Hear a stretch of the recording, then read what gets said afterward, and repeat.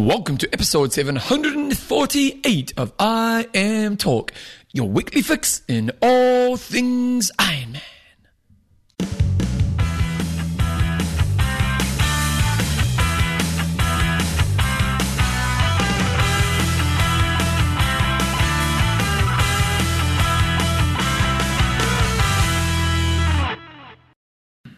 Rightio team, welcome along to episode 748 of I Am Talk with Coach John Newsom, Bevan James Eyles. How you going, mate? I'm pretty good, Bevan, and you? On top of the world to you, mate. You're looking nice and bright this morning. I do like, I've got my I Am Talk fluoro yellow. Is it white fluoro? jersey. Well, what is fluoro? But does it high vis. Does it glow in the dark? It does. Oh, that's pretty cool. And I've never been one for high vis, but I do really like this top. So if you want to get one, go to iamtalk.me and click on the merchandise area, and you can go get one for Christmas. Always closing. You've watched. What's that movie? Glengarry Glen Ross. Have you seen that movie? What's it called? I think it's called Glengarry Glen. It's a stage play, but it's a very famous movie. It's got like Alex Baldwin and I think Al Pacino, and it's about salesmen. But it's brilliant. And there's a scene where Alex Baldwin goes absolute ape shit. He's like the manager. It's lots of people will know it. Anyway, I'm Talk is proudly brought to you by our fantastic patrons. Let's name a few, Jumbo. Matthew, the President Reagan. We got Hal Now Brown Cow Dolphin. Robert Speedy G. Aruda, and Daniel the Investigator Clark. Guys, in this week's show we've got some news. We've got a hot topic. We've got an interview with one of the athletes who was racing at Challenge Daytona. Yeah, so I tried to grab a few of them, but it was fairly late in the night. But hopefully we're going to be having a chat to Amelia Watkinson later on. She finished fifth yesterday, so good Kiwi lass living in Australia, made the trip over and got rewarded. Yeah, good times. Random high five at the end. What's the high five on? It's pretty random. Okay, we'll just call it the random high five. And then wangers of the week and questions and answers. Well, let's talk about the one race we had this year that's actually of significance. PTO Championships happened yesterday in New Zealand time. John, there's lots to talk about. Let's talk about the pre-race first. Yeah, so we were getting emails because we get media emails like every flipping 5 minutes. It was like, oh, come on. So there was a huge amount of hype. For those of you that do social media, if your feed was anything like mine on Facebook and stuff, massive amount of hype in terms of advertising, marketing. Yeah, and it was good stuff. Yeah, and so they did a really good build up to it. They're really pitching it as being the best field ever. And it was going to be the best coverage you're ever going to see from a long course triathlon event. And for those of you that have been living under a stone, they had over $1 million in prize money. Everyone was going to get paid that finished. So it was $100,000 for first and dropped down to $2,500 for the latter athletes. You just finished and you got $2,500. So that made it. If you were travelling the race, you're going, I'm not going to lose any money on this race, even if I bomb out. If I don't finish, I will. Yeah. Distances was 100 kilometres in total. So I think they went... Interestingly, just before you go on, I wonder if there are some athletes who are like normally just pull out or even a little bit injured, but just plod through the course to get my 2.5K. I sure as hell would. Yeah, if you're a top one and you're... maybe you don't need to make so much. We'll talk about Brownlee later, but he didn't plod on because he had an injured calf. But for those guys earning the mega bucks, maybe it's not such a big deal. But they've made it around 100 kilometre distance, so it's easy for, I guess, the non-triathlon audience to get it going. It's 100 Ks, 2K swim, 80K bike, 18K run, 20 metre draft zone on the bike, and it was held in Daytona, which is a car racing track, laps of 4 kilometres on the bike, and that meant when you're on a flat track, it's 100% aero bars, which had a fairly big impact on the race. So just on the distance, were you happy with the distance as an overall thing? Well, I think it worked out pretty well. You didn't get necessarily the long course athletes dominating. No, it was a good mix, wasn't it? The Olympic distance athletes didn't really feature that much. So, I mean, I'm sure that the long course guys, as you heard from Joe Skipper, they'd probably prefer it being a little bit longer, maybe the Nice distance. But I think the advantage they've got with this one, with it being a little bit shorter, the race is over a bit quicker. And if you want to make this a TV spectacle, if you start to go, 4 or 5 hours long for each race, A, it's a lot more costly, I guess, for the production, and B, it's going to be potentially less eyeballs because it just goes for so much longer. Yeah. So let's talk about what was the way the race was sold. So one thing they were talking about is it's the best field ever assembled. And it was a great field, but it was lacking some key ingredients, wasn't it? It was, and I'd sort of put it on... We've had some really good fields over the last few years for 70.3 Worlds, and Kona's different because it's all just long course. Yeah. So I think they did the best job that they possibly could in terms of it was an awesome field. Oh, and if you go the best field we could ever get in this year, by country mile, and I know you win other races this year, but put 3 more people in this race, put 4 more people, put Frodo, Langer, Reef and Charles, then you could argue it's of the quality of the best field ever. Exactly. And because no 70.3 would have had a field like this. No, and that's the thing. I think, for me, the men's race that stands out was the 70.3 in South Africa when you had Frodo, amazing. Gomez and Brownlee going head-to-head. So you didn't necessarily have that here. We didn't have it here. And then, obviously Daniela Reef would have been a weapon. The thing for me, Frodo and Reef, when we remember their careers, if they'd won this race, nobody's going to remember. And a couple of years down the track, we're not going to remember. But isn't that thing of Aaron Baker won the first ever World Championships? Mm. It depends on what becomes of this event. Yeah. Like if in 20 years this is the Mano race of the year, then this will actually matter. Mm. It goes because and the nice thing about the first World Championships is the right people won it. Mm-hmm. Because the first ever ITU World Championships was Baker and Allen, wasn't it? Yep. So at that time, those were the 2 people who should have won it. Mm. Now, I'm not sure how much the athletes at the time really bought into the race. Mm-hmm. Did they buy into it massively? Oh, that was before my time. Yeah, but sometimes like these, you kind of early on, some people can get like the 7.3 world champs. The early winners were guys who were pretty good athletes. Mm. They weren't the rock stars of the day. I couldn't tell you who won. Terenzo won one of these. Terenzo won it once, and Craig Alexander won it a few times. Yeah, but if we use say Challenge Bahrain as an example, I know who won it.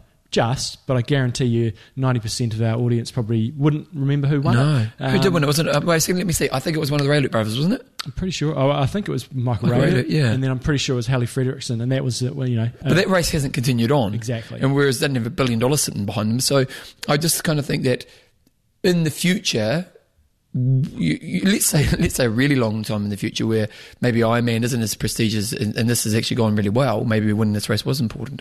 Yeah, so I mean the people that could have impacted the podium, I think Reef, Charles and Frodo. I don't think Langer, to be honest, would have been much of a factor over the half distance. He does come up later in the show. Oh, yeah. And there's plenty of other names that weren't necessarily there that could have maybe got a top 5, or at least a top 10. Yep. Like the likes of Braden Curry, Joe Skipper, etc. Whether they would have won it, maybe a bit of a long shot, but it was still a high quality field. Whether you could say best ever, well, you can't because you haven't got Reef and Frodo. Yeah, but statistically, if Torsten did some analysis in terms of a good field, the strength of it, he could tell us where it sort of sat compared to, say, a 70.3 world champs, which is the only other time you kind of get that blending of the athletes. Well, what's interesting is what will it look like next year. Let's say, and it's hard to know where we'll be vaccine-wise next year, but let's hope next year we're in a place where the vaccine, people can travel and be in peak condition and done some racing leading into a race like this, and they get the timing of the race right again, and they get a stellar field. They'll be interesting to see will it be that last 5% will be there. Totally. And if it's at the same time again next year, if it's at Daytona, then you've also got that challenge that people will have done Kona, and then there's that big come down from Kona, like trying to drag yourself through to December. So, but do you think it will hurt 70.3? So if you are someone who wants to win this instead of the 70.3 world champs, or if this becomes more prestigious, do you think that hurts the 70.3 field? It's at a different time of the year, so I think probably not, because 70.3 is pitched in September and pre end of ITU season, pre Kona, so it fits really well. If this goes after for Kona, then as you said, you've got that Kona fatigue, and then the other thing that it may start clashing with is the Super League. So where it fits into the calendar is tricky, but money talks. Just tilt your mic up just a little bit. It's big money race. Well, just one other question before we go on to the next sections. What do you think about the Daytona course? Well, what it did, it allowed them to have good coverage, and that's what we're going to go into later. But as a racing course, I think it was good. Of course, you want a hill in there to break things up, but I think if you weigh everything up, you'd say this is probably somewhere which you're going to get good coverage. You don't have to worry. They're drafting. A few people got drafting penalties, but there's no excuse for drafting in this race. Whereas if you're on a different course, then it's slightly more difficult. So I think if you weighed, it's not perfect, but if you weighed everything up, I'd say it's probably better than going out on the road somewhere. Here's the crazy idea: in each lap they have to go up cones up that top bit and come back down a few times. Good point. You have a little couple of spikers in each lap? It looks pretty serious. Yeah, totally. But it'd be kind of good to get the legs burning a little bit. Yeah. Has some cone sections where it goes up a little bit, comes down, and then... You may, you just have to think about the cranks hitting the ground, because that does happen. Is it that steep? Well, on a tracks? A velodrome, it is. I don't know if it's quite that steep, but I think it's a lot steeper than it looks. Yeah, that'd be a cool idea, wouldn't it? Yeah. Okay, John, let's talk about the coverage. So was it as good as it was built up to be? So built up lots of stories. Breakfast with Bob stuff was going on. I didn't really watch much, but I just clicked on a Lionel Sanders interview this morning as I was He's always getting great, ready to isn't show. He talks so well. He just doesn't give you the stock standard answers, and it's no bullshit. Like, Bob Babb was saying, it's amazing you run 14:30 or something for 5K. That's awesome. He goes, yeah, it's pretty good. Yeah. It's but I compare myself to these guys here, and they're running 13:30. So yeah, it's good. But so he's just really well really grounded. He's just who he is, isn't he? And so when we compare the picture quality to other races that we watch in terms of long course events, it was amazing. From where I was watching, given it was a internet stream, I thought the commentary team was well balanced between you had Belinda Granger for the inside knowledge, and then you had Alicia Kay and Peterson one. No, the other fella, Kevin McKinnon, out on the bikes, and so they had the inside knowledge. Then you had the other sort of non-triathlon people that sort of rounded out the team, so I thought they did good in that regard. The other thing that was great for me was it wasn't all focused on the leaders, especially in the females race. It got a bit boring in terms of the winner, but they had enough cameras out there that you could see what was going on. And that is the advantage of being in Daytona. Because you couldn't do that in Kona. Yeah, no. And it was great. They constantly, for those that didn't watch, had a top 20 on the screen so you could see the movement. And we were always asking for that in terms of GPS tracking and stuff. So it wasn't GPS, but because of the lap format of the race, every 4Ks, however long that was taking them, you'd get an accurate update. So I thought that was really good. Look, if you haven't watched it, there was a gigantic cock up, and you can't... Well, you can talk about it because it's... So 5 minutes to go in the men's race, the feed dropped out, and it was just a cock. And it dropped out for how long? Because unfortunately for me, and I was a bit of a bunger, because I watched the last part of the girls' ride and most of the girls' run, and that was pretty fascinating because it was early, so I kind of woke up and just got into it. And then I watched the swim and the first maybe couple of laps of the bike, and then I had to go to the gym and teach a class. So I pushed pause, and then I came home, kind of quickly just went through the bike, saw what was happening, but and then I went to the run. I really enjoyed the run, and then I obviously was behind the live coverage, but as soon as the live coverage finished, they just stopped the feed. Right. So it just stopped. So I kind of went back later and watched little bits of it, but I didn't really watch. I missed probably the last 10K of the men's run. Yeah, so for those that didn't watch, basically 5 minutes to go when the men's race was really exciting, not so much for the win, but for second place. Yep. The feed dropped out and you couldn't log back in to get back in, and I still haven't been able to get back in to watch it. They have got the 5 minutes coverage. You got the last 5 minutes, yeah. But then they haven't got necessarily the order of the guys coming across the line. Yeah, it just finishes as they finished it. They haven't got the interviews up. So if you put that aside, I thought the coverage was really good. That's unfortunate for them, because that's the biggest mistake you want not to happen. That's so unfortunate. If they cut out midway through the bike, you go, whatever. But so that's going to haunt them, unfortunately. What I would have liked to have seen. I saw this morning. I didn't see it yesterday, but I would have liked to have an athlete tracker, and there was actually one there, but I didn't see it very obviously. So then you could see what was happening outside the top 20, because the likes of Lionel Sanders and so on, they weren't in the top 20 for a long, long time. And I was like, where are they? And there was actually a tracker there. So I should have looked harder, but maybe they should have put it a bit more prominently as well. Yep. I would have liked to have seen... They inserted a few athlete interviews, but not heaps, because it does get quite boring on the bike. So I thought a few more little mini clips inserted in would have been quite good. And I know the technical side of that's maybe a bit difficult, but is it? I don't know. That's what people. Surely not. Yeah. One thing that I did start to get a little bit fired up with is a couple of times, and I'm not sure if it was Belinda Granger or somebody else, they started talking about half-distance triathlon, half-distance world champs, and just say it's a 70.3 world champs, and don't stoop to the same levels that WTC and Ironman do, that they don't even acknowledge Challenge or Challenge Roth or anything like that. That really annoyed me. Let's get the rant fired up inside you, didn't it? Yeah, and then obviously the last 5 minutes. I think it's not really fair to compare this to Kona, because yes, they did a great job, picture quality was awesome, but going around a track is a shitload easier. If you haven't been to Kona, You're in the sticks. Kona itself is a tiny place, and once you're out of town, there's like nothing out there. So, you know, I don't think we can compare them. It's not comparing apples with apples. Was it the best coverage ever? I'd say for a long course race, probably was the best coverage I've ever seen for a long course race. It's still not a very exciting sport to watch. Well, and this is my concern. It's because if this is the PTO, who's got a lot of money behind them, and I know it's early days, so we don't be too critical, but that ain't a package that's going to sell. No, but if you package it up as 30... This bloody microphone, Bevan, far out. We're rookies. We're doing this for 15 years. I can't even get a bloody microphone to stay in place. Here we go. He's coming up. I've got 2 rants happening today, team. You need to tighten it harder, John. Go on, get your muscles in there, mate. Get it in there. There we go.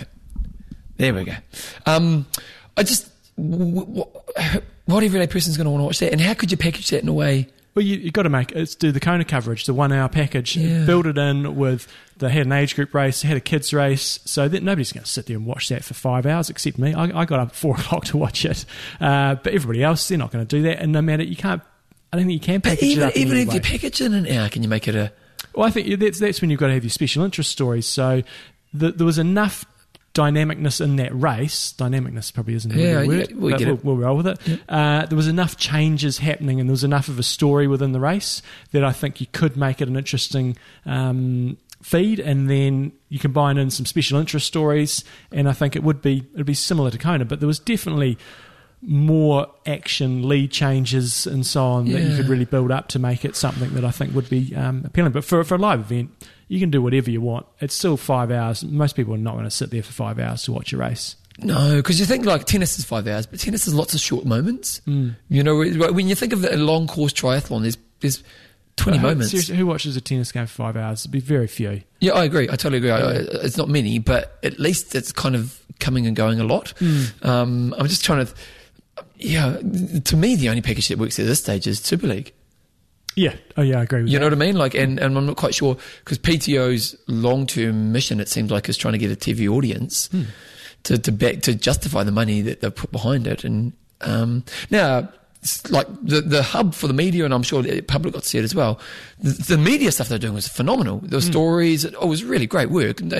But just the race coverage, and it's not dissing them. I'm just not sure. If I'd said, Joe, come watch this for me for 5 hours, she would have done after about 10 minutes. She goes, I might just go to the kitchen to make it. And start wiping something down. You know, like...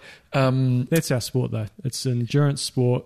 It's the same as the Tour de France. Very few people are going to sit there and watch. But people do watch the Tour de France. Not for 5 hours, they don't. They'll watch the 1 hour highlights package at the end of the day. Yeah, true. So then how do... Yeah, this is a good challenge for this organisation, you know, because I love what they're doing here, and I hope that this becomes a big thing in the long term. Do you need people to be watching it for that long? Same thing. Well, you need people watching it. You need interest. For golf, same thing.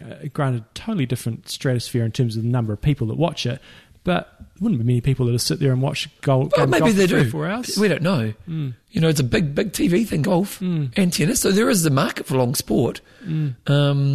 Just how do we get into the everyday? I suppose that's the real challenge. Is how do we get into the frame of care for everyday public, or at least for a bigger audience?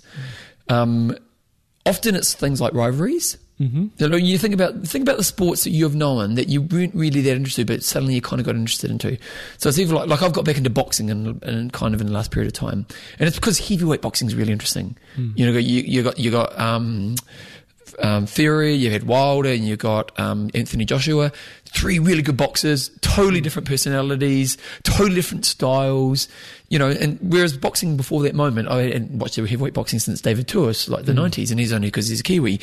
So it's either you've got some really good rivalries, you got a real special athlete. So like the Brownlee brothers, they probably brought some people into the sport. Whatever things brings people into a sport. Yeah, I think interesting, exciting racing, which I think we had, but you've got to have that consistently. And there's that intrigue of, I don't actually know who's going to win this race. And that's what was good for me in the men's race. Towards the end, it was pretty obvious who was going to win, but you did not know who was going to get second and third. And that's what kept me captivated to keep watching it. And same thing happens in cycling. If you get a runaway leader, it's like, okay, I'll just go do something else. So as I'm thinking here, so there's this kind of level of interest kind of theory I've just made up in my head right now. So level of interest. So for example, some sports, I'll get up on the Tribe app and I want to know the result. Mm-hmm. So like in, I don't know, whatever sport it is. Six Nations rugby. Yeah. I don't give a shit. I'm never going to watch it, but I'm interested in the result. Totally. So I wanted to see if the Poms beat the French. So there's some sports. Come on, Frenchies. Well, they just about did with like a 6th grade team. But anyway, so there's some sports where although I do love rugby and I watch rugby, but there's some sports I am interested to know a result. Mm-hmm. And then there's some sports where there's a level where I'll go, you know what, I'm going to watch one race a year or one event a year because it's the big event for that sport. So I might, just make an effort to kind of watch that sport. Then there's some sports which I'll kind of watch a couple games, and then there's the sports I'm passionate about. Mm-hmm. So like cricket, the Kiwi sports is the ones I'm most passionate about. I'll put triathlon in my second tier. Yeah, totally. Second tier, I'll probably watch Kona. I watch that race. I watch the Olympics. I may watch 4 or 5 races, whereas for you, triathlon's at level 1.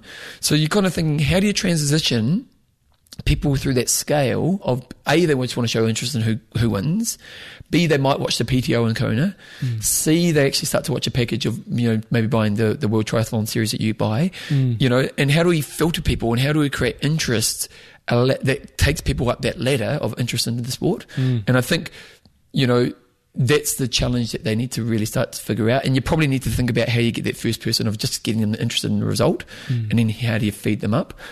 Because the more we can do that, you've already got your target market. You want to keep the people who are the comers and goers, keep them interested, but it's actually those people who, first of all, how do you get them interested in the result of who won that race? Yeah, so that's my weird theory it's made up. So let's look at the race, John. So the women's race, it was an interesting field because you had a few favourites, but... Have you picked the winner? No, I don't think anybody did. I mean, she was certainly a favourite, so Paula Finlay won the race. Dominated. So most people's favourites going into the race was Spirit. I'm not really sure what happened to her because she had a good run, but her bike, she's a weapon on the bike, and so I don't know what happened on the bike because she was way out the back door. She did run herself back up to, I think, 11th, which was good. Holly Lawrence was another real race favourite. She was okay. She was just a bit below average. 4th place is not crap, but she's a world champion athlete. And then the other favourite most people had was Annie Haug. She can run, can't she? Yeah, she's a beast on the run. When she just, she's passing fast runners. And she was just like turbocharging past them, wasn't she? No, she was, and it helps when you're smaller, you look like you're running. Her cadence is so high, isn't it? Yeah. She was a weapon. So just in terms of the story of the race, Anne Haug got a 2-minute penalty for drafting. I think it was more of a passing penalty on the bike rather than actually just sitting in the draft zone. Let's just, before we go on, with the drafting, because in the beginning of the bike, Louis was definitely drafting. Vincent, no? Yeah. Yeah, Louis, sorry. So was there a little bit of inconsistency? Or was he just on that borderline? It depends if you've got an official with you at the exact right time. So when he was, if you say he was drafted... Because you'd agree he was, wasn't he?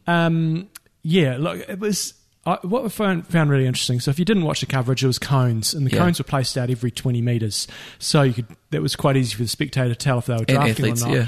But... for me, it was, I was like, that's not 20 metres, that's 10 metres. Oh, really? You felt it was short? But then, from the angle of the camera, when you actually got a side on, you go, shit, that really is 10 metres. 20 metres, not 10. And so it makes you think in Kona, hey, when they're at their lineup, I know the camera really, really shortens it. So, yes, of course, there's always inconsistencies. There's not a marshal with everybody every single moment. I think they probably would have been a little bit lenient at the start of the bike ride when everybody comes out of the swim and when you had that little access ramp to get onto the main track. Yeah. But I'm sure once they got on the track... it was fine with the net. It was once on the track was when it started. Yeah. Yeah. So, anyway, whatever happened, she got a 2-minute penalty, which kind of eliminated her from winning the race when it came down to coming off the bike.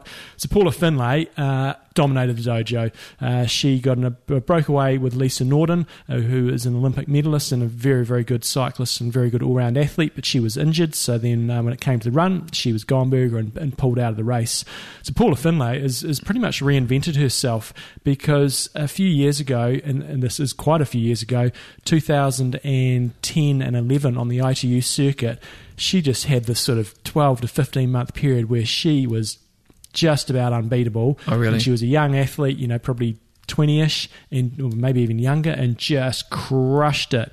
And since then, since June 2011, she's had 9 years of struggles. Tried to keep going on the ITU circuit, bombed out at the Olympics. Why? Was it injury or...? I'm not sure exactly what it was. I think I don't know, but it was probably a combination of all injuries, growing up, all that sort of stuff, I imagine. It must be a tough career, eh?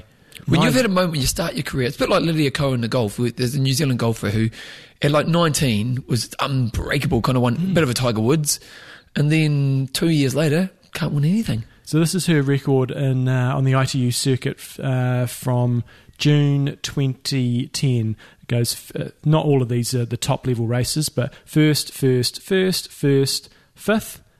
fourth, first, DNF. She had a DNF in the Edmonton ITU World Cup race in July 2011. Then it went 29th. She did get a second at a small race. Then 52nd at the Olympics. And then like DNF, a 17th, a 15th. At smaller races, she sort of got a few top 10s, maybe top 5s, but nothing else on the ITU circuit. She did come back... and won a couple of, got podiums at just real small ITU races, but never got back to the top level at the ITU circuit, sort of a 15th and a 21st. Must just be crushing when you are the big kahuna for a short period. But she's reinvented herself. She started doing some 70.3s and she's had some good podiums, good strong performances, but not dominating. But this year, for whatever reason, it's all clicked and she came together in this race and she was amazing. So wait, well, the next moment in her career, she'll do what? She'll carry on doing 70.3s, I imagine. But she just looked, in her early days in ITU, you see them, they're small, they're young, and they're just smoking it. Now she looks like just developed, technically really sound, and just looked amazing across the board. So, for some people, COVID's been absolutely shit, no income or anything like that. For others, they've sort of reinvented themselves, and let's hope for her that she becomes, top consistent level athlete. Anne Haug, so she finished more than 2 minutes behind in the end, so you couldn't really say she would have caught her. It was about 3 minutes in the end, wasn't it? Yeah. So and she only ran a minute and a bit quicker than Paula Finlay, so pretty amazing performance. She swam 25.01 for the 2Ks, she rode a 151.13, and then she ran a 106.25 for 18Ks, and she ended up finishing about 2.5 minutes clear of Anne Haug, and then it was another 2.5 minutes back to Laura Philipp, and that's when it started to get really close. There was fairly small time gaps. So what are the surprises in the top 10?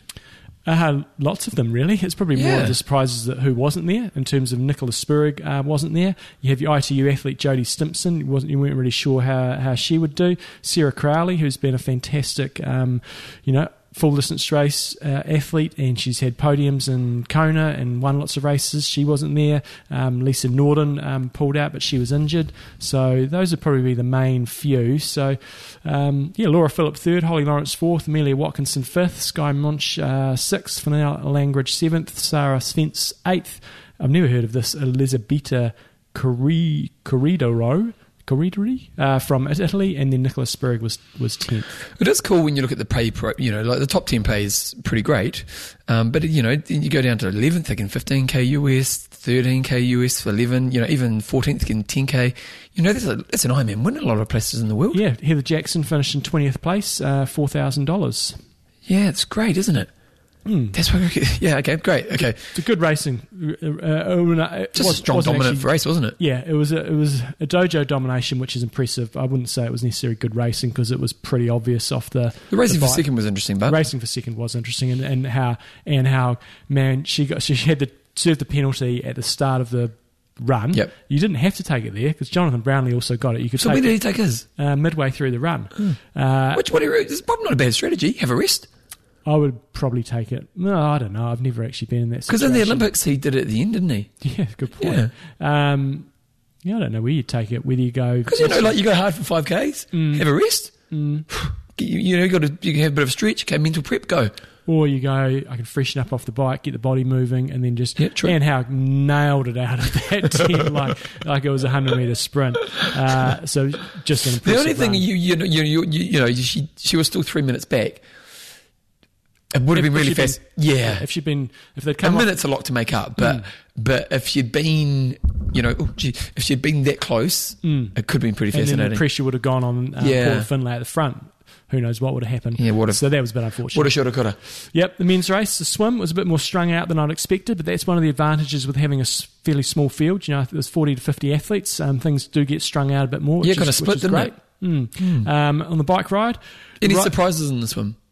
There's a few people that were really out the back door. Sanders went off the third bunch, didn't he? Yeah, so it arguably cost him the race. So there's just a few probably of the iron guys that were a bit further out the back door. The bike, so the riders were close, and you want to ride at exactly 20 metres. Yep. And that's where, I think when we were watching it, you're going, maybe that guy's a bit drafting a little bit, but they were bang on 20 metres. Yeah. I did the odd thing of, you try to eye your line. So you line your eyes up. Yeah. And you're trying to see, are they passing the cone at the same time? Yeah. And generally I think they were. Yes. Yeah. So and the reason you've got to hold that 20 metres is if you don't, somebody can then cut in front of you and you have to drop back. Whereas if you maintain the exact 20 metres, they have to ride straight past you and they have to ride past the rider in front. So it's partly tactical because you're forcing riders to ride hard past you, but it's also taking the frustration factor out for you that if someone cuts in front of you, then it's your responsibility to drop back and you've got to freewheel, sit up and so on. So that's why they keep it exactly 20 metres. You might think, why don't they just ride 25? That's the reason why.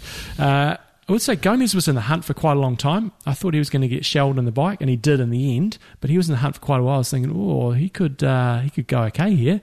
But then he got smashed. Yeah, because he was quite long off in the bike in the end, wasn't he?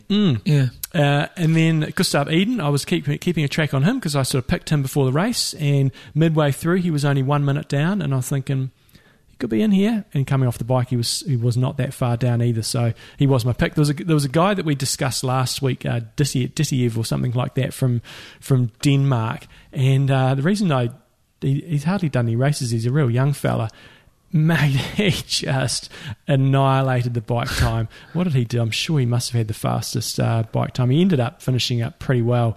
Where did he get? What are we looking for? What's the name? Did he add? Magnus Ditlev. Ended up 14th place.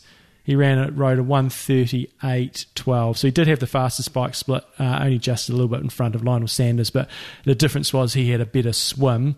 He was a minute in front of Sanders. So he caught the front group and rode straight past them all. And God, he looked like a weapon. Sanders is really fast, so definitely give him that. But this Dissiev, he just looked like a weapon, and it kept some entertainment value up because he wasn't carrying any nutrition. And like, what are you doing? And then he did the old Frodo missed the bottles at the aid station, and you go, you're going to explode. And he didn't explode, but he did cramp really badly that cost him doing well because he started to run like awesomely.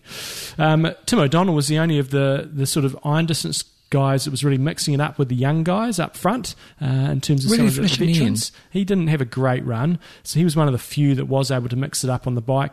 Vincent Louis and Jonathan Brownlee both got penalties that probably affected their mindset a bit for the run, so they had a 2-minute stand down.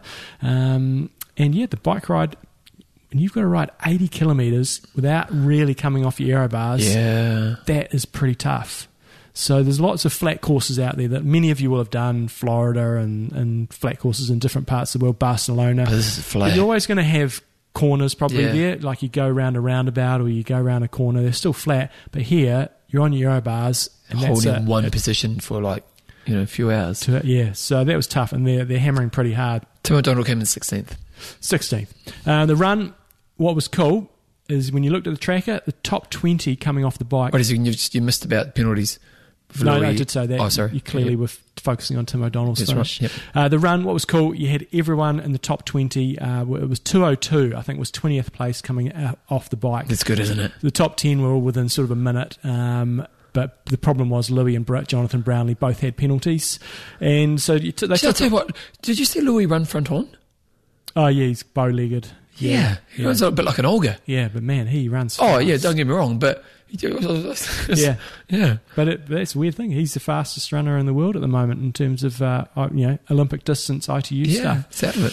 So when Brownlee at the start of the run, Jonathan. So coming off the bike, you go, Brownlee's got it. Well, no, I wasn't. I was thinking Brownlee's probably got this, but I was probably only giving him about a 50% chance. Okay. Because just when they started the run, you'd normally expect Brownlee to be aggressive and just spank it off the front. Like, he did get to the front pretty quickly, but I was looking and going, you just don't quite look right. I think, you possibly could still win this, and if you had 3 minutes, I'd say yes, but when you've got the likes of Gustav Iden and stuff only a minute down, I'm thinking, I reckon they've still got a pretty good chance. All these guys, not all the guys behind him, but the real fast runners. Yep. And it turned out to be true. So Brownlee pulled out after, was it maybe a lap? I think it was the end of the first lap. Maybe it was the second lap. But he wasn't a lead, but he wasn't expanding his lead or anything like that. So he pulled out, and then it was like, holy crap, who's going to win now? Because you had a couple of guys that were sort of definitely not the favourites in terms of Sam Appleton, and there was Thomas Davis from the UK who ended up being in the front. You're like, whoa, nobody would have picked this.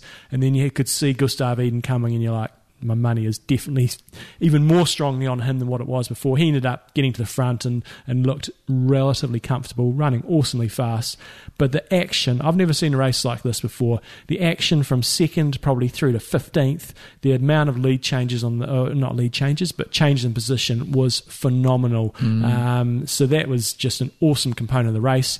Matt Hansen absolutely killed it, ran himself up to second, and he looked like he was basically sprinting the whole way. Yeah, he did, didn't he? Just amazing. I mean, he had a lot of upper body movement, but when you watched him from the waist down, his heel was just touching his ass every flipping stroke, every foot stroke.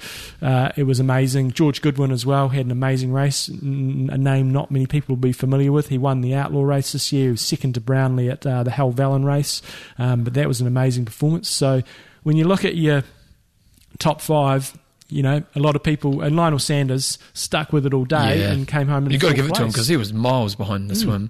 So, a lot of people would have Lionel Sanders, Rudy Von Berg and Gustav Iden in their top five. I don't think anybody would have had George Goodwin, and I think very few would have had Matt Hansen. So, Harold, do you know much about George Goodwin? He's still a young fella, so he's definitely one to watch. The ITU fellas, Henry Sherman had a really good race. I thought he'd get absolutely smoked on the bike, but he did well. Is he normally weak on the bike? A bit weak, yeah. Yep. But he did well to hold it together in seventh. He was up in, I think he was up in second or third at one stage.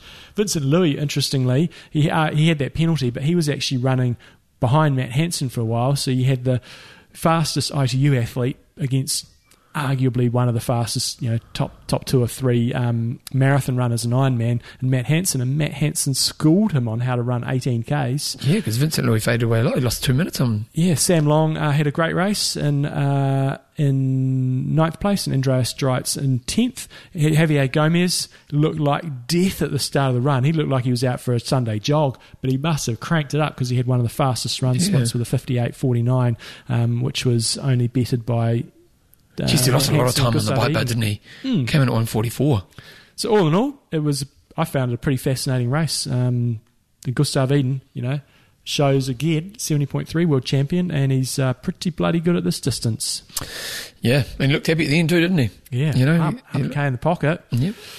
So what do we learn from this race, John, especially for age groupers? As I said, I think the key thing is those guys are really strong on the bike, and not necessarily the fastest runners, but are strong on the bike. They sort of really came through, and I think for age groupers, you got to look at this, and some of the pros would have prepared super specifically for this race. Yeah. But we keep going on about this, spending 2 or 3 hours in the aero position without even moving. So you've got to think about that. If you can't sustain it, then you've got to have a plan that you execute from the beginning of the ride. You don't want to be riding an hour and a half in your aero bars, and then the last half hour you're in agony, and then that affects your run. So I think the lesson for age groupers is have a strategy. If you're thinking, I'm doing Ironman Florida, it's going to take me 5.5 hours, I can't sustain the aero position, have a bit of a plan about, okay, have your watch beep every, whatever it is, 30 minutes, and spend a minute out of your seat or sitting up and just moving around, so then you're preventing hopefully your back becoming an issue later in the ride. So I think that's probably the main lesson people want to take out. Pacing normally prevails, so Gustav Iden, said he was just suffering a bit on the bike, but he's just sticking to his game plan and paced the race incredibly well and came through on the run. Could have risked it on the bike and maybe tried to push for the lead, but that might have compromised his run. Paula Finlay was a little bit different. She said she did risk it a bit on the bike and sort of put faith in Lisa Norden that she was setting a good pace. So, a couple of different strategies there. And practice your bottle grabs. We saw that guy, Ditiev, miss the bottles. Lots of pros do the same thing. Although if you're an age group, if you miss a bottle, stop and get one. Yeah. You don't ride on.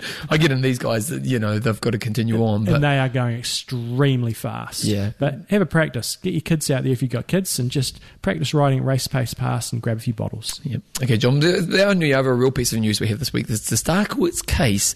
It's getting a little bit more twisty and turny because the PTO actually came out backing Starkowitz, which is really interesting. And sort of starting to pick a fight. Yeah, and then Ironman countered that and came back saying, this is how it worked from our end, boom, boom, boom, boom, boom, and now it's going to be just a big shit fight. And there's a good article on Slow Twitch by Dan Empfield, just sort of talking through how he views it and a little bit of history of why Ironman is actually doing the testing themselves. So go on to Slow Twitch if you're keen to find out a bit more, but this shit show is going to carry on for a bit longer. Yeah, PTO's picking a fight. Okay, John, we last week in our discussion of the week, we were just kind of wondering what were the festive celebration / holiday season training sessions that you like to kind of challenge yourself with in this kind of stupid time of year. So let's get into it, John. Okay, Alex Paul, December challenge I've done in the past was 100-100 swim set and 112, I guess it's mile time trial. This year, thanks to John and talking about Everesting, I'm planning to do a virtual Everesting ride on Zwift, 9.5 times Alpe d'Huez Zwift. Nice challenge. How long would that take? It's pretty much an all-day affair. Depends how fast you go, but it's sort of in that, I guess, 11 to 15 hour range, unless if you're quite a bit slower, but that's sort of the general. I think it's about that long. If you go, it must be about that, because if I was riding Alpe d'Huez Zwift, I'd be ballpark an hour, and you got to do it 9.5 times. Okay, there you go. Lucy Francis, we used to do a Christmas Day swim in the Hampstead Heath Ponds, an organised event where we'd jump into 4-degree water with swim 20 metres, non-wetsuit, come out and give an award to the fastest swimmer men, eat a mince pie, go home and continue to cooking the turkey. That's actually a pretty good thing. Mark Funkster Brooks usually go out on Christmas morning for a 10-mile or 16k run wearing a Santa hat. Mick Simpson's just go for a run on Christmas Day before everyone gets up and the chaos starts. 1 hour to myself. Edward Wong, 100 times 400 run. I can't say I've ever done that session. That's solid. That's a long way to run. Especially if you do it hard. If you do it on a certain time. Yeah. Grant Clifton, the V5 pub crawl centred around Auckland City next week. Run up to the volcano, have a drink at the closest pub, then to the next volcano, about 28k slow running with 600 metres of elevation over 4 to 5 hours with a meal at the end. I know locally a few people do the beer mile, where you have a beer every 400 metres or a quarter mile and do that for a mile. Pike Reddon normally do 100-100 swims, but fractured my elbow in December, so switched to Zwift and knocked out 100 miles and 10,000 feet of climbing. Okay, Richard Swanscott ran 40k to mark my 40th birthday. Doing it hungover meant it was an absolutely horrible experience. You do one more. I'm just trying to read Jeremy Hopwood's one. Okay, I'll go. Kylie Cox says, I don't have a Christmas session. This is a weird community, but this year I may try to do this. So she's got 100k to Christmas. Oh, so I think it's that thing of you've got to try run 100k's before Christmas. Right. Up from like the 1st of December. Well, one thing Kylie's supposed to be doing this weekend is the Mini Oxman Aquabike. So entry hasn't been received yet, Kylie. Sharpen up.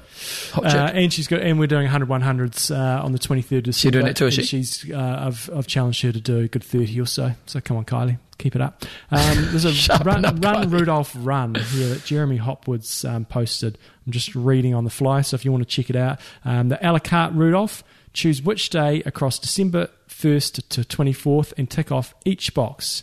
Run each distance ranging from 1 to 12 Ks between the 1st and the 12th.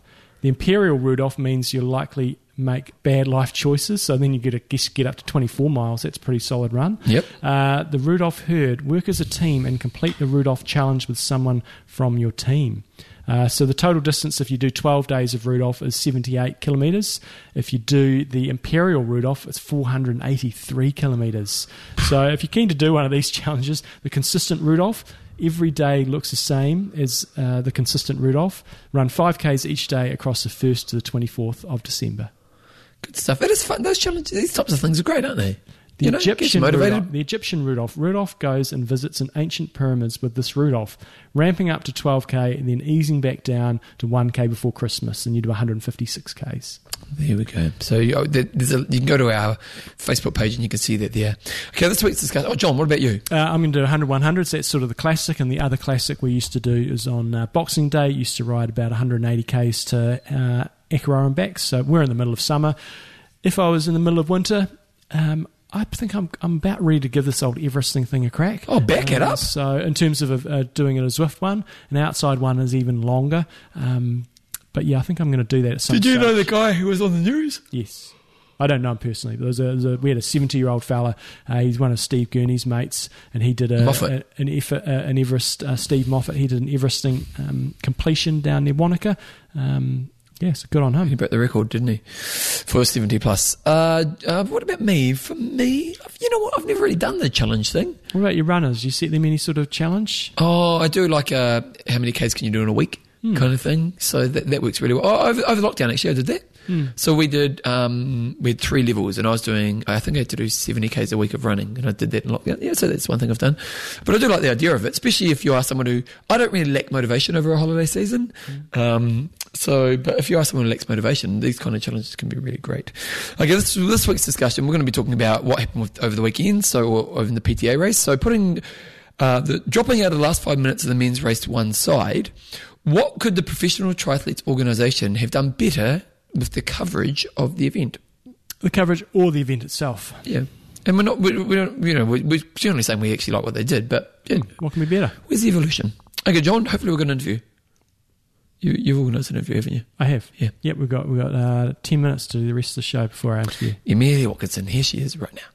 Righto, team. We had that fantastic race at the weekend, and we had one of our Kiwi favourites doing extremely well. So Amelia Watkinson has come off the back of winning Sunshine Coast 70.3, winning Ironman Cairns, and I think the Hervey Bay 100 as well. So in great form, and certainly achieved a really good race. So welcome back along to the show, Amelia. Thank you very much for having me, team. So proud Kiwi. What's it like travelling? You know, for us Kiwis, we're really isolated in New Zealand. Elsewhere in the world, most people aren't travelling anywhere. So what's the whole travelling experience like? Yes, it was definitely a factor to consider. It was sort of turned a lot of people off. It was a little bit of a process. You have to get a travel exemption and a COVID test pre-flight, wear your mask, make sure you take plenty of hand sanitizer. On one of my flights, I needed to wear one of the plastic face shields. Oh, really? I actually forgot to, sort of a nice clear film stuck to both the inside and the outside. I forgot to peel it off, so it makes your vision super blurry. Oh, nice. It's like the film that comes on your goggles when you first buy them. Yeah. You're like the person who has plastic on the couch still, you know? Yes, exactly.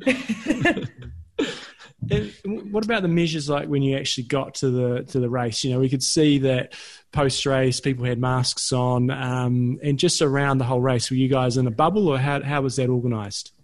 Yeah, it was really well done. So all the competitors are in between 2 race hotels, which is a few miles from the race course. We all had to get a COVID test prior to travelling, as well as when we got here, we had another COVID test when we checked in. And I guess they're just hoping we're going to play our part in safety, because there's a lot going on around the area. We still have to go to the supermarket. But every time we enter the Daytona 500 Club, they had people doing temperature checks and issuing, a band per day. So there's a lot of measures in place to try and keep it really organised. And obviously nobody wanted to get sick before the race, because that wastes everybody's time. So I think it was really well done. Just were you ever considering not doing the race? Like, was there a tipping point, and what made you decide to go towards it, and maybe instead of not going towards it? For sure, it was a big expense as well as the health risk. We still don't know the repercussions of the whole thing. But personally, I am doing triathlon now, and it was an experience that really I didn't want to turn down at this point in my career. That was my personal value. So I decided to come. Yeah, nice. And very, very glad I did. Yeah, good. Yeah. So your expectations going into the race, you're in really, really good form. You've been beating some quality athletes in those races in Oz. Obviously, it's only Australian athletes, not that's, there's some bloody good athletes over there, we know. But, you're probably in really good form. What were your expectations going in, knowing the athletes that you were up against? Yeah, I was really lucky that we had some racing in Australia with some really good athletes, the likes of Sarah Crowley and Ashley Gentle, Ellie Salthouse. So probably without that, it's really hard to gauge yourself. So I knew I had some form, and I guess it's different racing a little bit in the comforts of your own country, where you're from. And when you come over here, I've got to deal with the health concerns, the jet lag, and then the pressure of racing at that level. But I guess in my own head, I dull it down a little bit as my coping mechanism. And top 10 was my goal, and I squeezed into the top 5. So I didn't have the perfect execution of my race, but the placing is something really to be proud of. So I'm content with that. Just it's not often we get fields this strong. You often go to the races and that you've been to, in other than Kona, but but most races turn up. There's a couple of good people, and that's about it. Whereas this one here, it kind of was the field of the year at least. Was it intimidating, and was there actually much connection with other athletes before the race? Well, we've been talking about this a little bit actually, and we're really, really proud of all each other sort of as athletes for making the effort to come here, because it's what we need. We need to be always racing the best of the best. That's what makes it exciting for us as well. Sometimes you have to go to smaller races to sort of balance out paychecks to be able to make a living in the sport, especially when you're starting out. But that's not what's going to make our sport grow, and that's not what fans want to see. So the opportunity to do this, it's really exciting. For sure, we all know each other, and we often sort of, I guess, become close to athletes in our own region. So Asia Pacific, we obviously race each other a lot more. But I think the athletes amongst the professional ranks, most of us are really good people, and it's really nice to get to know each other. There's, as far as I'm aware at this stage, there's not much animosity or rivalry as much as the PTO like to play that card. Nice.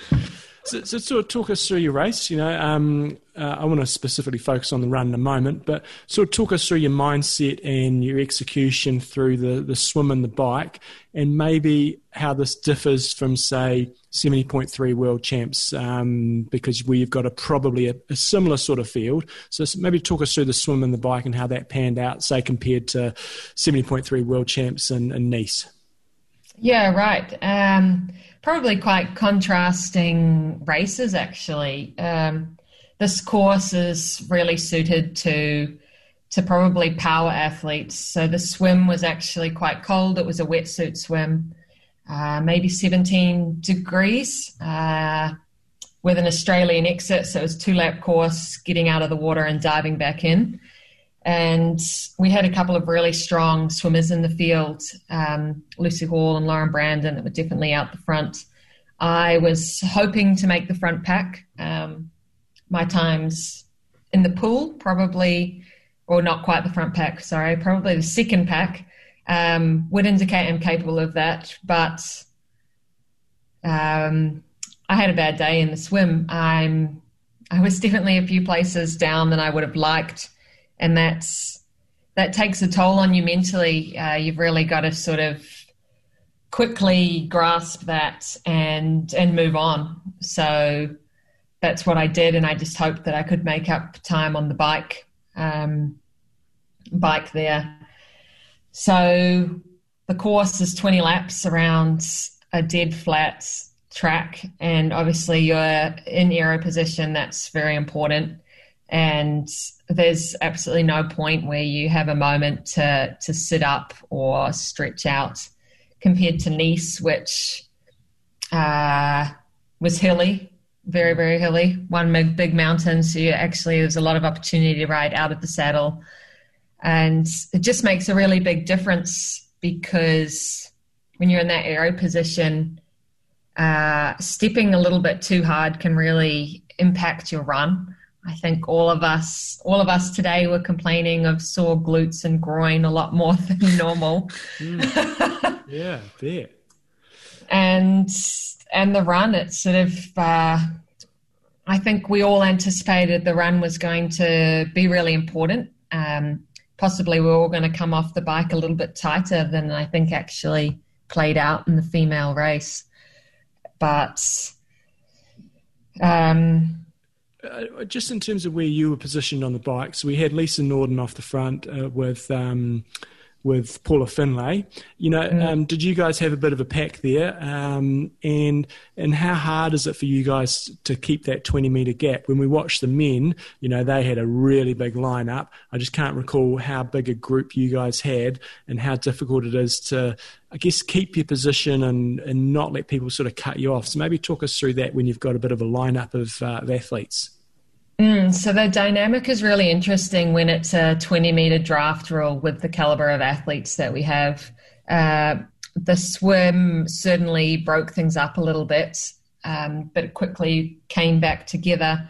I think I was actually quite far down, maybe around 15th to 12th on the bike. But essentially the cones, there's a little bit of a discrepancy here. We were definitely 20 metres apart. I think the men possibly pushed the limits a tiny bit. And unfortunately, there was some drafting penalties issues.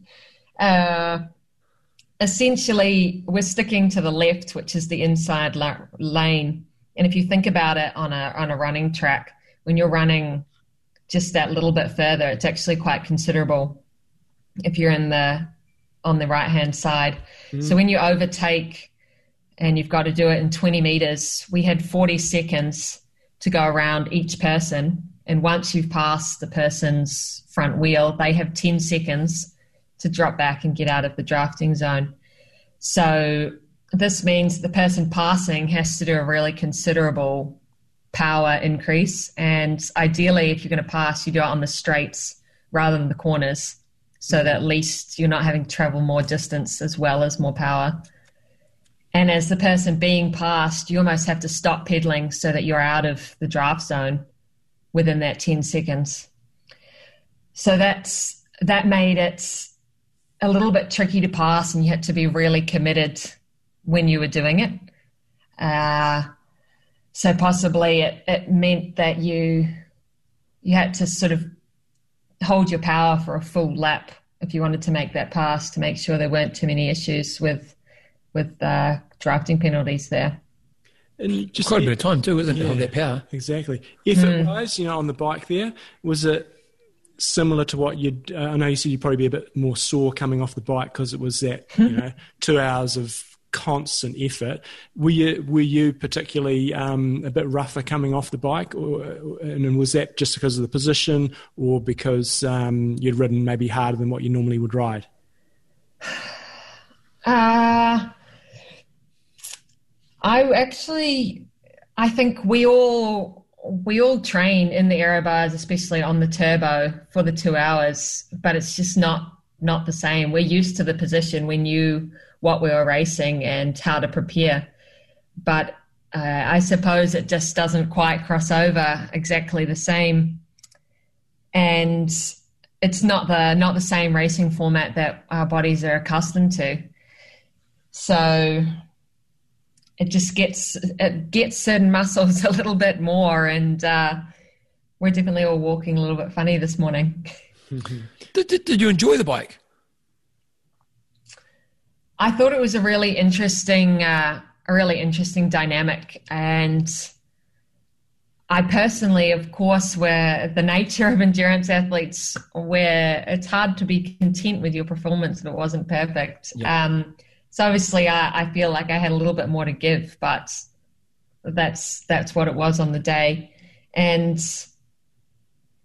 I thought it was interesting. I enjoyed the difference of it. I would say personally, I prefer the hilly course. But I think there's room for this, and I think it was really spectator friendly, and I like the variety that different races can give. This is just a random one, but we were discussing on the show earlier. It's hard to tell how steep the banking is there and whether there would be any scope for them to actually send you up the banks a little bit just to break it up a bit. Is that feasible, or is that would just be gimmicky? It was tricky for us as well. It is very steep. I think maybe Sebi or Sam Long or a couple of the boys tested out the banking, but it's very steep. It's broken. It's a flat piece, and then it's actually a change of road surface. So it's not all one continued piece. So it's not like, I don't know what you'd compare it to. Yeah. It's two separate pieces. So you're either on the flat or you're on the bank, one or the other. You can't quite seamlessly on a bike merge up. Oh, okay. Yeah. I wasn't game enough to try the banks. Maybe after the race, if I had an opportunity, I could risk it. Yeah, nice. Talk us through your run, because when I was watching you, the coverage that you were on there, it seemed to me like you were going a bit backwards early on and you looked like you were suffering. But then when I looked at the splits, you came through really, really well in the back half. So for you, was there quite a bit of movement in your position? You ended up fifth. How did you sort of hover as you went through the run in terms of position and how you felt? It was actually interesting. I think a lot of us thought that the nature of the course would allow us to really see where our competitors were and what placing we were. But in fact, a lot of us didn't, myself included. I had no idea what position I was in. Really? I knew I was around about 10th. When I crossed the finish line, 5th place was actually quite a surprise for me. Oh, wow. I personally struggled a little bit in the swim and the bike, but I guess that's the beauty in triathlon, is that there are those three disciplines, and it allows for quite a lot of toing and froing in the competitors. And there were a few girls that possibly overbiked. And I was able to, I would say that's one of my strengths, is the mental fortitude not to give up until I crossed that finish line. And it clearly paid off for me. So did you pass a few people in the closing case? Because I know that it was pretty tight from sort of 4th through to probably about 7th or so. So I see you were closing in on Holly Lawrence, and I'm not sure if you passed Skye Munch or not. Yeah, so Skye's actually one of my squad mates, and I think I caught her and one other person. So you could sort of you could see a few hundred meters up the track and you could see people in the distance, but you couldn't see everybody. Yeah. And obviously you pick them up ahead and you slowly gain, but you obviously still 18K, you've got to pace yourself. And maybe I got Skye with about 3K to go. And I was expecting her, to be honest, to come back and give me a sprint finish. So I didn't give up right until that line. In at that stage of the race, is the money much of a motivator for you, or are you just trying to go, I want to finish as high up as possible, or are you actually thinking about the paycheck at all at the end of the day, going, each place here is potentially worth, $3,000 to $5,000? Well, yeah, that's certainly, you have that in the back of your mind. This event has the biggest prize purse we've seen so far in triathlon. I wouldn't say that it's a huge motivator for nobody. That's not the reason we do the sport, but it's certainly playing a big part in professionalizing the sport and getting the attention of fans and media, I think, in the long term. So the difference, I think I was 30,000 for 5th place, and it maybe went down in intervals of 5, slowly down to 3. So there was a big difference. If it came down to a sprint finish, 1 second for $5,000 is considerable when you're going to think about it after the race. But you're saying as you crossed the finish line, you weren't sure what position you were in. So where did you think you were? I was hoping I was around top 10, and I thought that's where it was.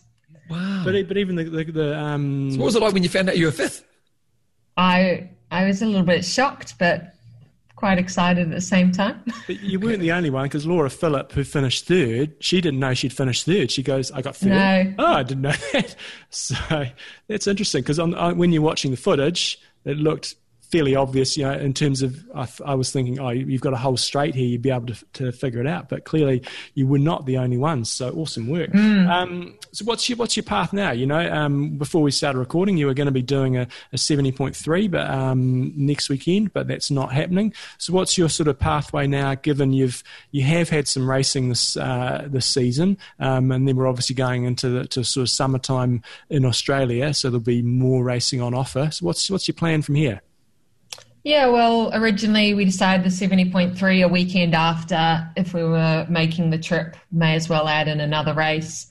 Unfortunately, it was cancelled, so we'll have a small, careful holiday afterwards, possibly go down to the bottom of Miami and the Keys down there. After that, I think we will call it a season. So I'm lucky I've had a build and had a season started in September.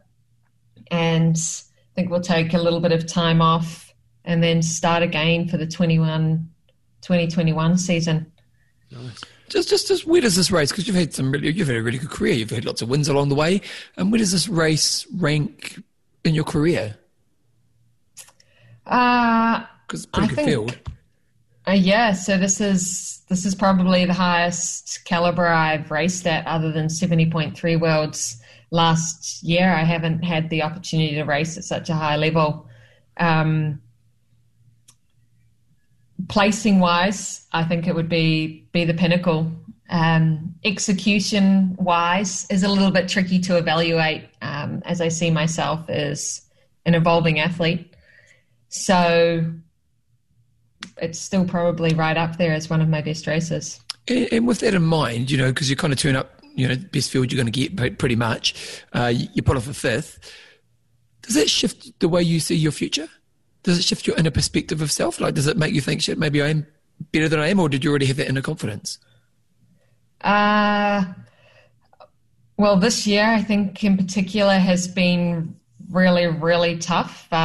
Through the middle of our Aussie, although a soft winter, it was difficult for everyone. But especially for athletes not having those goals, sort of quitting, it does pop into your mind when you're going through really tough times. So when you're rewarded for continuing to push through, it's quite special. And it's nice to be rewarded for the hard work that you've been putting in for so long. Awesome. Now, it was great to see you. I got one more question. Bevan? Are you coming back to New Zealand? Will you race Ironman New Zealand? I have thought about that. I qualified for Kona at Ironman Cairns, so I haven't quite made the decision of whether I need another Ironman experience prior to Kona yet. And it possibly depends on the quarantine conditions as well. Yeah. By next year. Fingers crossed. We might let some Australians back into the country. Maybe we'll see. Tourism needs it. We need the Aussies come over. Awesome. We'll make it a more exciting race if we come over. Yeah, exactly. If people want to follow you in terms of your progress, what's the best way for them to do that? It's got a great website. Yeah, I'm on a website. I primarily am an Instagram person. I like the visuals, but I normally put some effort into my captions in there too. So that's just Amelia Rose Watkinson on Instagram. Facebook, for those that use that as well. Same name. Brilliant. Awesome. Well, safe travels back to Oz. And, your time at Disneyland. And fingers crossed we hopefully get to see you back over the ditch here. Just for our Kiwi listeners, where are you originally from in New Zealand? I grew up in Auckland, just out of the city. And it was great. I didn't know that Auckland was full of traffic until I moved out of the city. So, Oh, really? Because so used to it. Originally, it was a brilliant training destination. So, grew up just in Westmere. So, Brilliant. Plenty of parks. And how long have you been out of New Zealand for? I have been living out of New Zealand you're making me think about this. Must be almost 5 years. Okay, here's a stupid question. What's the most Kiwi thing you miss? Pineapple lumps. Pineapple lumps. There you go. Nice. That's a good answer. They have to be frozen. That's when you're one of my heart. I love you for saying that because I love freezing my treats so they last longer, eh? I like it nice. Yes. I'm not going to go. Awesome. No, fantastic racer. We love seeing Kiwis smoking on the international stage, and especially with the season you've had, which we know has been really difficult. So good work, and we look forward to seeing more results coming our way in the next year or so. Yeah, perfect. No, I'm still a proud Kiwi at heart. I think we have a great, tough kind of number 8 wire mentality that goes pretty far worldwide. Yeah, brilliant. Good stuff. Okay, John, we're actually doing this before we do the interview with Amelia, so let's quickly do your random high five. Based on last weekend, Matt Hansen has moved into this is my random top 5 that I thought of this morning of the runners that I like to watch the most when they're running at full steam. Now, have you gone long course? But have you gone favourite? Like, is number 1 your number 1? Yes. Okay. Yep. So this isn't the fastest of all time. This is the people that I like to watch running. Number 1 is in current. No, which is your all time. Yeah. Yep. Really? Well, I did this pretty quickly. I didn't give it a huge amount. Because these are all very current people. This was just boom off the. Oh no, you got one old one. So we've got Mirinda Carfrey. She's in number 1, and that's from the ground. Seeing her running, amazing. You want to show some good running technique? Show hers. Patrick Langer. Also on the ground, standing outside Lava Java, seeing him come past both directions, I was like, "Holy smoke!" And I think that was the year that he ran into 3rd rather than actually the year that he won. Well, because he was the first guy to officially go under 240, wasn't he? Or was it Frodo? No, I'm pretty sure he was. And it was the year he got 3rd, wasn't it? I think it was. Yeah, he broke the run course record when he got 3rd. Yeah. 3rd is Anne Haug, having seen her in the flesh, and also just every race that she does at the moment. She does hold a bit. The elbows are a bit wide, and she's a bit tense. But I'm not going to. Who am I to judge? Waist down, just looks like she's absolutely smoking it, and is smoking it as well. Luke Van Leerd, just because he won Hawaii. Geez, when did he win Hawaii? 1997, I think it was. I didn't know. Was he an amazing runner? Was he? He just looked balanced, and I just enjoyed watching him. Okay. Because he wasn't amazing. Because I know he's an Uber biker, wasn't he? Oh no, he was an Uber across the board. Oh, was he? He was a good swimmer, good biker, good runner.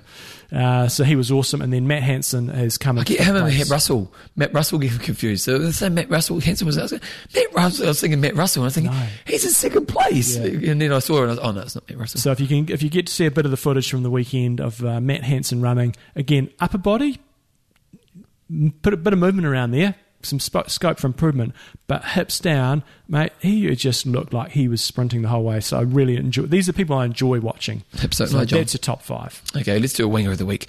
Let's go number 1. I'm going to give number 1 some love today. Number 1? Yeah. Okay.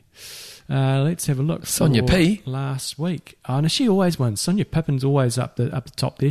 But we never give her love. Well, we have several times. But Sonia Pippin... Screw you, Pippin. No, I'm giving some other love as well. Pippin, I love you. John doesn't love you. She ran 38 minutes and rode 25 hours and 56 minutes. So I'm going to go down. I'm going 100. Number 100. Okay, you're going the opposite. And there we go. Pike Reardon. Oh, good old Pike. He only biked as well, but he did comment on our page there. So he biked 11 hours and 19 minutes. But that's because he says he's had the fractured elbow. So I wonder if that includes his little Zwifty Rooney Roo. So Pike Reardon, number 100. It is coming up. He's from Gardnerville, Nevada. And he's got lots of cool pictures up there. He's got a picture of him riding a Zwift. He's got a picture of him, not of him, as a chicken. He's got a picture of his tank of gas in his car full. He's got some nice food pictures of rainbows, and this week he did a 6-minute a PR for his 6-minute max aerobic test. Oh, nice work. So there you go. He also was obviously riding a bunch on Zwift because he had his third fastest time for 40k TT on the London Pretzel. But he is Zwifting like crazy. And he has had a pretty big year. So from sort of lockdown period from April through to sort of October, pretty bloody consistent with his training. Then obviously maybe November time was when the crap hit the fan because dropped off a little bit. Oh, crap hit the fan. So Pike Reardon, you are our Wanger of the week. John, question I have for you is, you want us to be wrapped up in 5 minutes. Questions and answers can't happen. Okay. We'll have to save it till next week. So question and answers will wait. John, let's do our sponsors. We have our fantastic patrons. And we've got Rob, the detailed deliverer, Gray. Carol, rock solid Cooper. We've got Caleb, bellboy guest. And Brian, Hellraiser Hagen. Pretty obvious. Bellboy BB guest. Yeah. John, if you want to become a patron, go to www.imtalk.me. Just get in the information. Support the boys. You patrons out there absolutely rock. If you aren't a patron, sharpen up. Yeah, sharpen up. If you love the show, come on, fuck $1 our way at least. And then also, if you want to get the show emailed to you on the same website, www.imtalk.me. Coach John Newsom for coaching. My podcast, I'm interviewing a digital specialist next week. Someone who's about healthily looking at you having devices in your life. Other content, age group of the week, cool website, other feedback, imtalkpodcast@gmail.com. John, you guys, we've got 4 minutes. Okay, got the Oxman coming up this weekend, half Ironman race I'm organising, looking forward to that. Actually, John, don't even worry about your goss. Do you want a challenge? Okay. Talk about your Oxman for a second. So, the irony down here, where I hold this race, is it's really hot at the moment, and the lake actually gets colder when it gets hotter because we have more water flow going into the lake, and we had a swim there on the weekend. It's pretty fresh. I don't know what the hell Bevan's doing, but I'm not... I've played that game before. Don't like that game. He's dropped down the bed of nails. I've got myself a Shakti mat. The Shaggers mat, no? You wouldn't want to shag one of those, I tell you. And so your challenge, if you choose to accept it, is try to stand on it for 2 minutes. Standing on it? Yeah, pass me my watch. Go, you don't want me to lie on it? No, I want you to stand on it. Pass me my watch. Because lying on it's good, but standing on it's really hard. Right. Okay. And I got Joe did it, but she was almost like crying. I did it. It's pretty intense, John. So John's going over to the Shakti mat. Right. Oh, he's taking the mic. Good work. Right on. So he's taking the mic over, and you let me know when you're ready to stand on. I'll start the stopwatch. It's pretty intense. Am I allowed to have a little tester just to... This is going to be a piece of piss. Okay, ready? Starting 3, 2, 1, and go. So I got a Shakti mat about 3 weeks ago. I've been using it when I meditate. It's talking a big game. It's like the Blender Challenge. He's like... Yeah, you're right with it, are you? Yeah, fine. Oh, mate, you're a pro. Well, let's wait for 2 minutes. Yeah. Stand up straight. Don't bend over. Well, lift the mic up. Into the mic. Okay, I suppose I can take this off. Yeah, take it out. Be like a pro. Hold on. Yeah. So you got your challenge. Well, let's just talk then. Yeah. I can stay here all day. The guy's a pro. Oh, although when you do go onto 1 foot, that makes it a little bit harder. So we had one of these on Epic Camp. Tim Piggott from the UK brought one over. Have you used it? We were relying on it a bit. We had a bit of back pain going on there. Yeah. My son Thomas would last about a second on here. Joe was a real pussy. Joe was... Sorry to American listeners, we know that's really offensive for, is it really? Kiwis. Okay. It's been soft. Yeah. So Joe was a bit... But she did get through 2 minutes. Yeah. But I've been using it when I meditate. And you do find the first couple of minutes it's kind of disturbed by just getting used to it. But I'm finding I definitely go deeper when I meditate. Great. So, you're a minute down. I'm coping okay. You're like a pro. Yeah. Like, I have to admit, I did it, but it wasn't comfortable. You look like you could be there all day. I'm a barefoot person. I wear barefoot as much as possible. Don't like wearing shoes.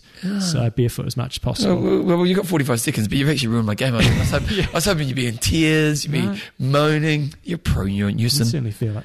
Any other goss? Any other goss? No. Big Oxman week this weekend where the forecast is looking pretty promising. Yes. Lake's going to be a little bit cool. Yes. We've got a good men's field. Numbers are going up. So if you haven't registered and you are in New Zealand, $49 flights on in New Zealand every day. That's right. Get on the $49 flight, bring your bike, bring your gear, and then do a great race. I'm disappointed. You got 15 seconds. I know. Hey, you've impressed me. You haven't disappointed me. You've impressed me. 10, 9, 8, 7, 6, 5, 4, 3, 2. Well done, Newsom. It's all about. You know it. But you got to be careful when you get off these things because all your weight goes on 1 foot. Yeah. So that was exciting. There you go. It's exciting. I think we have to wrap it up because the interview comes. What's happening in your world? I've got a Shakti mat. It's really hard to stand on. If you do more than 2 minutes. I'm on ACC, John. I'm off work for the next 6 weeks. He's been standing on the Shakti mat for too long, so now he's on I've got ACC. a bulging disc, which probably... I've had a bit of a slip. It was a bit of a problem leading into the half Ironman. I think that was the breaking point. Doing a half Ironman on a bit of a bulging disc wasn't good. It's got to the point where I can hardly even stand up. So I went to good old Nat England yesterday. Yeah. He said 6 weeks on and I'm going to see the surgeon. So it might be a bit of a back operation, John, but these things happen. I trust my professionals.